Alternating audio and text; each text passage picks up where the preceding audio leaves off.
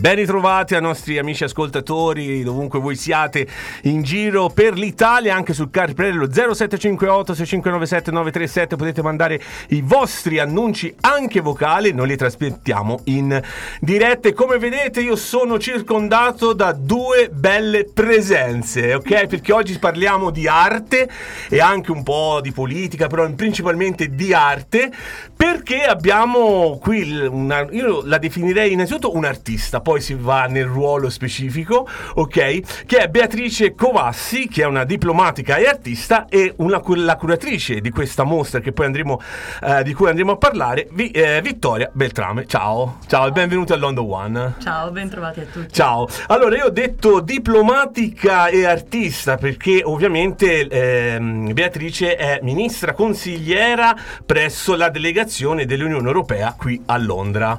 Che ruolo!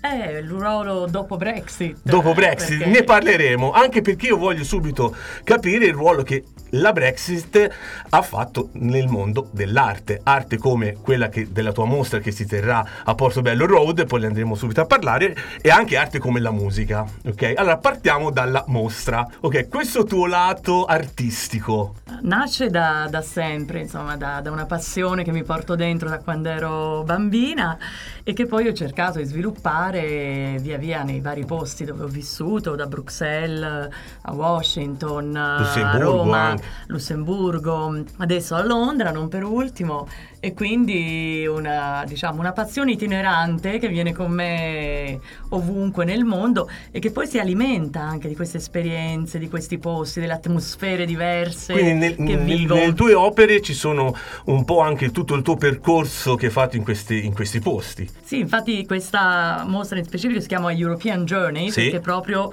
vuole raccontare un viaggio europeo, che poi va in transatlantico, perché ho vissuto tanti anni anche a Washington, ma che comunque rimane ispirato a suoni, profumi, colori, ritmi profondamente europei. Ricordiamo che va dal 29 giugno al 5 luglio, ok? E si trova a Portobello Road, ok? Sì. Nella galleria?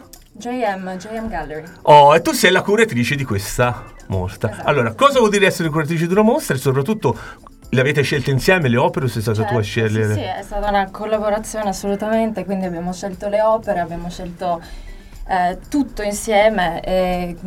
Curare una mostra significa organizzarla, ma non solo, assolutamente scegliere i pezzi in un modo non solo estetico ma anche che abbia un senso. Chiaramente noi abbiamo scelto a European Journey come tema principale di questa mostra, e poi chiaramente tutto l'aspetto di organizzazione, come trovare il luogo, il giorno, che giorni potrebbero andare meglio e tutto quanto, quindi l'organizzazione in generale. Tu ovviamente, bisogna dirlo, hai studiato questo campo, mi dicevi nei fuori onda, cioè sì, hai fatto l'università qua, hai studiato quindi arte e tutto. Sì. Senti, io leggevo, Beatrice, che queste opere, che magari la regia o da Roma o da qui da Londra, cioè magari ce ne mostrano, ecco, questo è uno delle tue opere o delle tante opere, riguarda un po' il mondo metafisico dei sogni? Ho capito bene questa cosa, perché io sono affascinato dai sogni. Io cerco sempre di ricordarmi i sogni, invece puff, vanno via come vento la mattina. Hai capito bene, c'è una serie che si chiama Onirica proprio, okay, e che è molto ispirata al mondo dei sogni, alle immagini. Per esempio c'è un quadro che si chiama Mantis, una mantide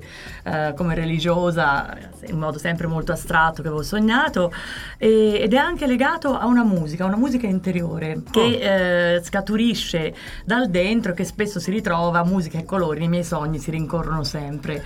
Ma quindi, cioè, è un po' come catturare il sogno, dove mettere su e cercare di mettere su tela le sensazioni, quello che il sogno ti trasmette al risveglio, e anche una dimensione, poi questo senso di mistero, no? Perché i sogni, una parte riusciamo a interpretarli, ma resta sempre un po' questa bruma del risveglio, in cui dici: ma cosa ho sognato, cosa ho visto veramente? E Beati che se li ricorda. Io non me li ricordo quasi mai, non so se è un bene o un male, non lo so. È sempre affascinante. È vero. Poi quello che mi ha colpito, sempre un po' leggendo e studiando l'intervista, che tu usi dei particolari colori, particolari oggetti, particolari anche il cartone, che ricordano un po' quella base artistica italiana, no? Non vorrei dire troppo toscana, perché sennò giochiamo dalla nostra parte, però in casa, i toscani, cioè già da Leonardo partiva con le cose, no? Facevano questi colori fatti a mano. Perché questa tua scelta? Beh, di sicuro c'è un aspetto di fiorentinità. Diciamolo. Mi tocca dirlo perché da fiorentina, appunto, sono molto orgogliosa di esserlo. Si vive proprio assorbiti dall'arte, dalla bellezza. Ogni giorno è veramente una cosa incredibile. E a Firenze ci sono ancora negozi e botteghe dove si trovano dei colori e dei pigmenti fatti con le antiche ricette rinascimentali. Quindi ci sono delle cose veramente affascinanti. Quindi anche questa ricerca dei materiali è una parte importante per l'artista. Molti pensano che uno si mette lì solo a dipingere, a fare delle cose. No. Quindi, il contatto con i pigmenti puri, con i colori, con i cartoni, con il riciclo, con tutti i materiali che fanno parte del tuo mondo artistico è una poetica anche della tua arte. La tua opera d'arte, se ho capito bene, non inizia solo nel tuo studio, ma inizia anche dalla scelta di questi prodotti, diciamo. Quindi vai a scegliere roba riciclata, ti fai anche colori da te, polverizzi davvero. Sì. Quindi hai dovuto studiare per fare, perché sembra facile, ma io non lo saprei fare, per esempio. Infatti è una sperimentazione continua. Ho fatto, diciamo, quando posso, nei posti dove vado cerco di fare dei corsi. A Bruxelles l'ho fatto a Washington, alla Washington Studio School. Qui, se avessi più tempo, mi piacerebbe tantissimo fare qualcosa anche a Londra, ma diciamo che è uno studio che continua una vita, è un approfondimento, una ricerca che poi vive con te, non smette mai. E com'è nato l'incontro invece con Vittoria? Come vi siete conosciute? Ci siamo incontrate qua in una galleria all'occasione di un vernissage e devo dire che ci siamo così piaciute. Poi Vittoria dirà chiaramente come l'ha vissuto lei. Per me è molto bello vedere la mia arte dagli occhi di una giovanissima curatrice come Vittoria, perché dà proprio uno sguardo diverso, uno sguardo nuovo, e mi aiuta a entusiasmarmi per progetti nuovi come questo che facciamo insieme. Questo è un assist, come dire, una collaborazione continua, continuerà. Cosa ci hai messo, diciamo, della tua giovinezza nel curare in questa arte, insomma, di questa mostra? Beh, direi che comunque il percorso che ho fatto anche da Christie's comunque ha aiutato molto, ma anche è una cosa molto personale, direi. Chiaramente l'arte piace, non piace. Quando l'ho conosciuta, appunto, abbiamo parlato anche delle sue opere subito, mi ha mostrato, poi le ho viste anche dal vivo, quindi mi sono subito appassionata. Poi anche diversi pranzi, diversi incontri, abbiamo parlato sempre di più di quello di cui parlavamo prima, dei sogni, delle polveri antiche, quindi sono tutte cose che mi hanno appassionato subito ai suoi lavori, e quindi ho pensato che fosse importante parlare di queste cose e di vedere i suoi lavori sotto questa prospettiva in particolare. Senti, secondo te, Vittoria, che ruolo ha l'arte oggi? Una domanda così, niente di... una domanda leggera, diciamo. No, perché io sono convinto che, secondo me, senza arte si vive male. Perché l'arte, secondo me, è bellezza. L'uomo si estinguerà forse, ma almeno rimane l'arte, no? Pensiamo alle opere dei grandi geni come Leonardo, Michelangelo, Tiziano, Botticelli e tanti altri, anche inglesi, perché ci sono anche bravi inglesi. Però l'arte è viva, rimane. Quindi senza arte, secondo me, si va poco lontano. Però ha un ruolo oggi l'arte, con tutto quello che succede, è il periodo storico che viviamo. Certo, è sempre anche servita, che sia adesso, che sia 100 anni fa, è servita comunque a rappresentare il periodo storico in cui si è, quindi dimostra quello che si sta vivendo in quel specifico momento, che sia personale o che sia qualcosa di sociale in generale, quindi è molto importante, chiaramente. Poi, come dicevi tu, condivido appieno, senza arte. E questo è importante dirlo, perché la tua mostra si interseca proprio con i fatti che succedono nell'Ucraina. Infatti diciamo che tutto il ricavato verrà destinato appunto agli ucraini. Questo, insomma, è una cosa molto bella. L'arte che va a sconfiggere la guerra, speriamo, e ad aiutare questi rifugiati. Speriamo. Leggevo l'altro giorno di un artista ucraino che fa proprio questo, fa dei grandi murales, non ricordo il nome in questo momento, e lui dice una cosa molto importante legato a quello che dicevi tu, che l'arte non può chiaramente cambiare le cose, lo stato delle cose, ma può aiutare a vedere il futuro in un modo diverso, quindi può comunque aiutarci ad affrontare anche situazioni di dolore estremo come la guerra, la sofferenza. io questa funzione, diciamo, di catartica, se vuoi, anche dell'arte, l'ho sempre sentita molto, dei colori in particolare, perché uso molto il colore, rosso. io uso molto colori caldi e mi sono spesso domandata, ma forse su un'isola greca avrei avuto voglia più di colori freddi. A Bruxelles i colori caldi erano un'esigenza anche per sopravvivere a tanto grigio. E tornando appunto all'Ucraina, mi sembra importante che ci sia uno sforzo, e ci sono tanti artisti anche che lo stanno facendo, da parte di tutti, per poter poi aiutare in un momento storico così drammatico e così inaspettatamente drammatico. Nessuno di noi si sarebbe mai aspettato di trovarsi praticamente ormai da 100 giorni la guerra alle porte di casa. Senti, l'arte per avvicinare i giovani, e come si avvicinano i giovani all'arte secondo te? Sai, oggi i giovani sono un po' sui social, può essere non lo so, i social un aiuto per l'arte, non lo so. Certo, ci sono moltissimi musei o molte istituzioni che magari si pensano un po' antiquate, che stanno usando molto i social, pagine Instagram, comunque per mostrare in un modo un po' più interattivo. E comunque l'Inghilterra, secondo me, è molto brava in questo, specialmente perché è tutto gratis, quindi si può entrare, chiaramente ci sono le mostre in particolare, però pagare per entrare. Per i musei, il National Gallery è gratis. Esatto, o magari ci sono comunque discounts, magari per studenti, cose varie. È un modo molto importante per avvicinare comunque i giovani, perché chiaramente andiamo, è gratis, andiamo.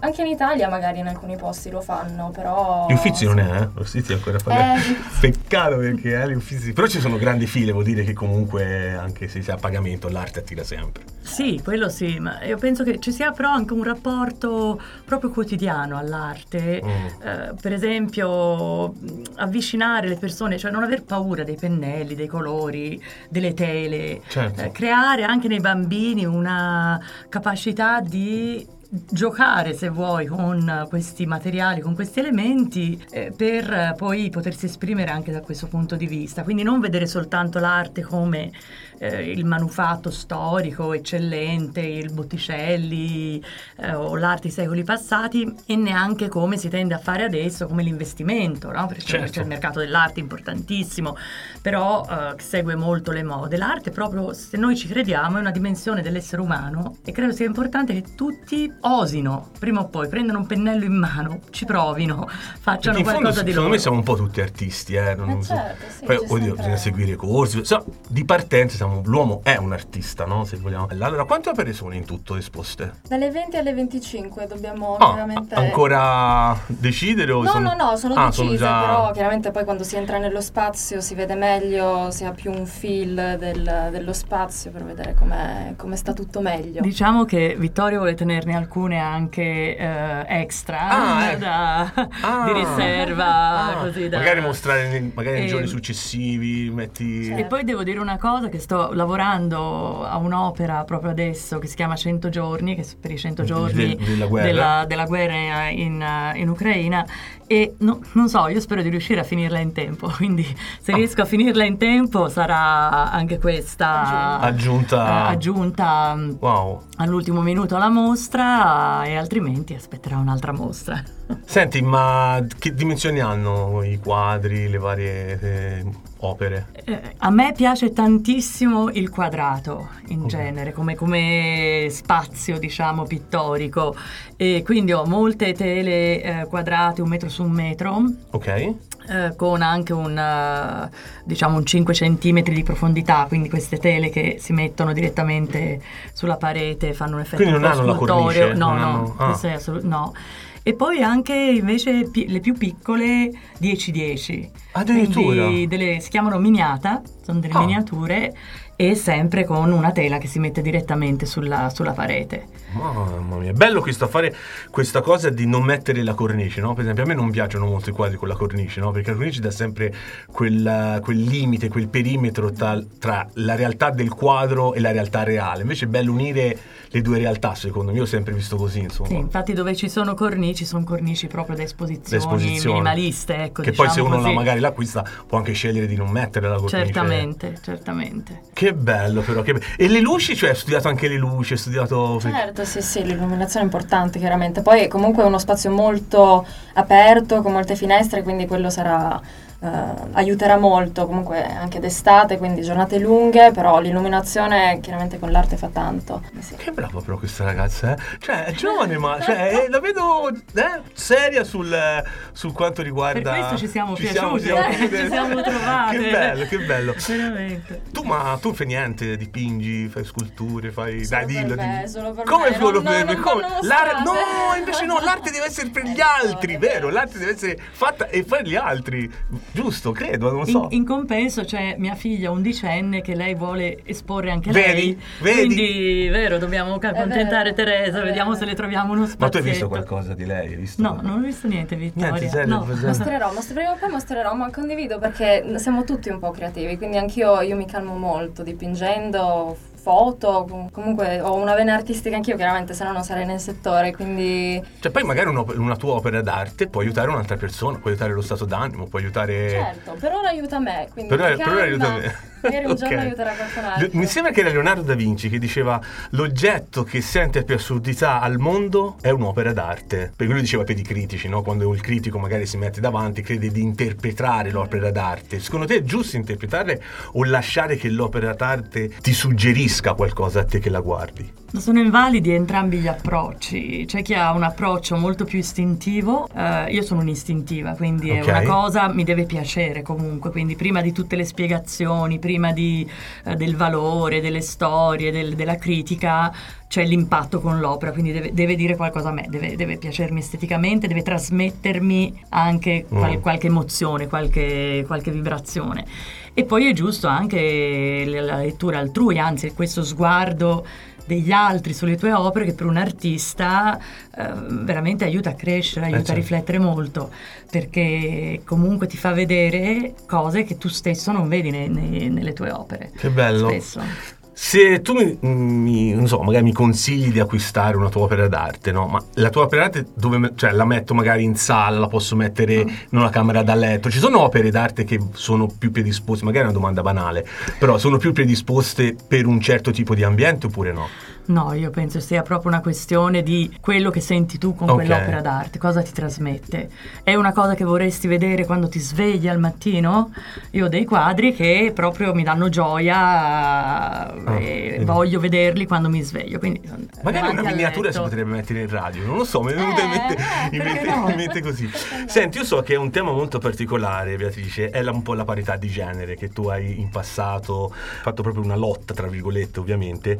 Tu pensi che nell'arte la donna deve ancora, come in tanti altri settori, lottare il doppio dell'uomo? Per te è stato così oppure... cioè, fa parlare l'opera d'arte dovrebbe essere quella, secondo me. Ma essendo donna? La lotta continua, perché la parità di genere, come sai, soprattutto, mi dispiace dirlo, nel nostro paese siamo davvero lontani, anche rispetto al resto d'Europa siamo un po' il fanalino di coda in tanti settori, per tanti aspetti. L'arte è un grande spazio di libertà. Di fronte a un'opera d'arte tu non ti chiedi se il pittore era giovane, vecchio, uomo, donna, c'è l'opera che parla per prima. Certo. Poi chiaramente sulle dinamiche del mercato ne sa più Vittoria. Immagino che ci sia comunque ancora una certa difficoltà ad emergere come nomi importanti. A Washington c'è un importantissimo museo che è soltanto di arte femminile, quindi c'è una parte di promozione, women's art, che è ancora una parte importante. Però, ripeto, l'arte parla l'arte, prima di tutto. Quindi è uno spazio più libero rispetto alla politica, rispetto alle donne manager, rispetto a tanti altri ambiti della vita dove effettivamente viene prima questa dimensione di genere rispetto a quello che fai. Vittoria, è così anche sul mercato? Condivido. Ci sono molte mostre o libri anche che stanno facendo apposta solo su arte fatta da donne, quindi magari cercano di dare luce ma anche artiste del 400 molto importanti, che magari non sono state viste importanti fino ad adesso, però forse cercando di dare così tanta luce appunto condivido con Beatrice, perché non dovrebbe esserci questa cosa di vado a vederlo perché è di un'artista donna, vado a vederlo perché mi piace, perché è arte. E poi puoi sapere, no, è donna, uomo, cosa ha fatto, cosa non ha fatto. Quindi la parità secondo me comincia a esserci una volta che sono abbattuti un po' questi... È un artista e poi che sia donna, è un che sia artista, uomo. punto. Sì. Senti, ministra consigliere presso la delegazione dell'Unione Europea a Londra. Mi viene subito la domanda, nasce spontanea, diceva un giornalista. Brexit, arte. Ha inciso o no secondo te in questo paese? Cioè è facile portare l'arte qua? Noi per esempio, essendo radio, abbiamo riscontrato un po' di difficoltà per esempio su alcune case discografiche a portare degli artisti. Poi ultimamente si sono un po' aperti perché l'Inghilterra si è aperta, perché ha capito forse qualche errore l'ha fatto. Ecco, invece sull'arte? Ma di sicuro ci sono stati delle difficoltà ulteriori, come ovvio, in particolare per tutto quello che riguarda i musicisti, mi viene da dire più che io sappia i pittori, no? Quindi per i tour, per sì. La mobilità più che altro dei musicisti. Io l'auspicio chiaramente che poi tutto quello che è cultura continui ad essere sempre di più qualcosa che ci unisce. Certo. Quindi la cultura va al di là delle frontiere, va al di là delle divisioni, e quindi passata questa prima fase della Brexit, che ricordiamolo è un evento senza precedenti, certo. E anche questa è una dimensione storica che nessuno di noi pensava di vivere. Alcuni dicono che è stato il più grosso errore politico della Gran Bretagna negli ultimi anni. I posteri, saranno l'ardua sentenza, non è molto difficile quando si è in mezzo alla contemporaneità dare giudizi netti di valore. È stata una decisione, è stata presa in modo democratica, certo.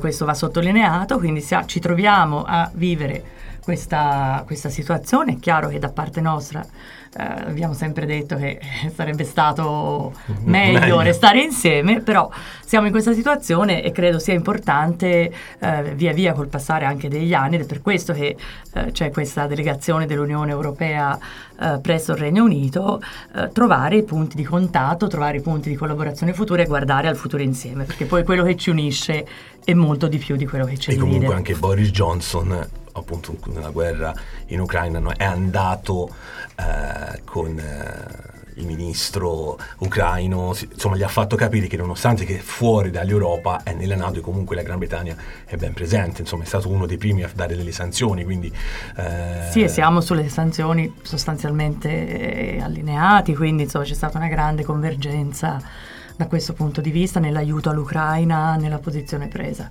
Senti Vittoria, 3 punti per convincere i nostri italiani all'ascolto per venire a vedere questa mostra dal 29 giugno al 5 luglio. Quindi hanno un buon tempo per venire, insomma, ci sono tanti si giorni. può organizzare chiaramente.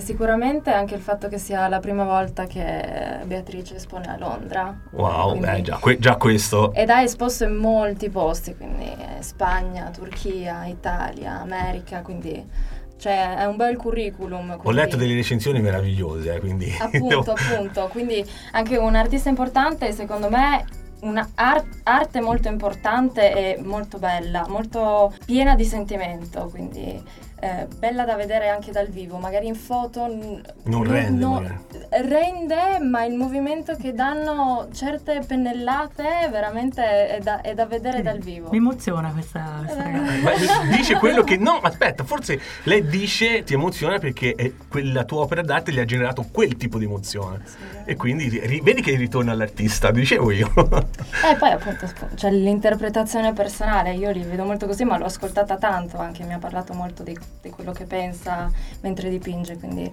era importante capire quello che lei vuole trasmettere su un canvas. E quali sono stati i tuoi artisti, diciamo, preferiti, a cui ti sei ispirato o hai preso magari ispirazione?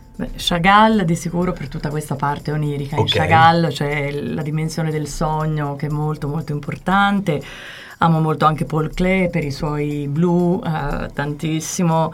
Un altro pittore che amo molto è Miro, Quindi comunque diciamo ho avuto questi pittori come sempre così cari nel mio cuore. Ma che colore e poi hanno? Ho sperimentato diciamo tante cose. Che colore hanno per te? Che colore ha il sogno? Dipende molto dal sogno, ma diciamo sono colori che hanno di sicuro una dimensione dorata, perché l'oro indica la dimensione mistica anche, quindi la spiritualità, il misticismo. Ci sono degli elementi di oro nei quadri di onirica, ci sono degli elementi di colori forse non tipicamente miei, rosa, fucsia, colori più dolci, più leggeri rispetto agli altri miei quadri, e più che altro delle trasparenze. Ecco, il sogno è qualcosa dove lo vedrai quando vedrai le mie opere. Ah, certo, io vengo veramente appassionato d'arte, vengo.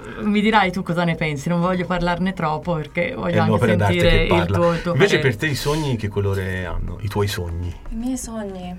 I miei sogni sono molto vivi. Un bello, mettiamo un Technicolor. bello Technicolor. Una festa. Una bella festa. E invece i vostri sogni quali sono? Cioè del futuro, per esempio, non lo so, magari rimanere qua, ritornare in Italia, crescere nel mondo del lavoro. Io, chiaramente crescere nel mondo del lavoro. Londra mi piace molto, ma vorrei viaggiare tanto per lavoro, vorrei espandermi, vorrei dove mi porta l'arte andare, e chiaramente rimanendo nel mondo dell'arte, curatrice, art dealer, queste cose qua, e vedere dove mi porta. Pensiamo a lei. Sarebbe bellissimo.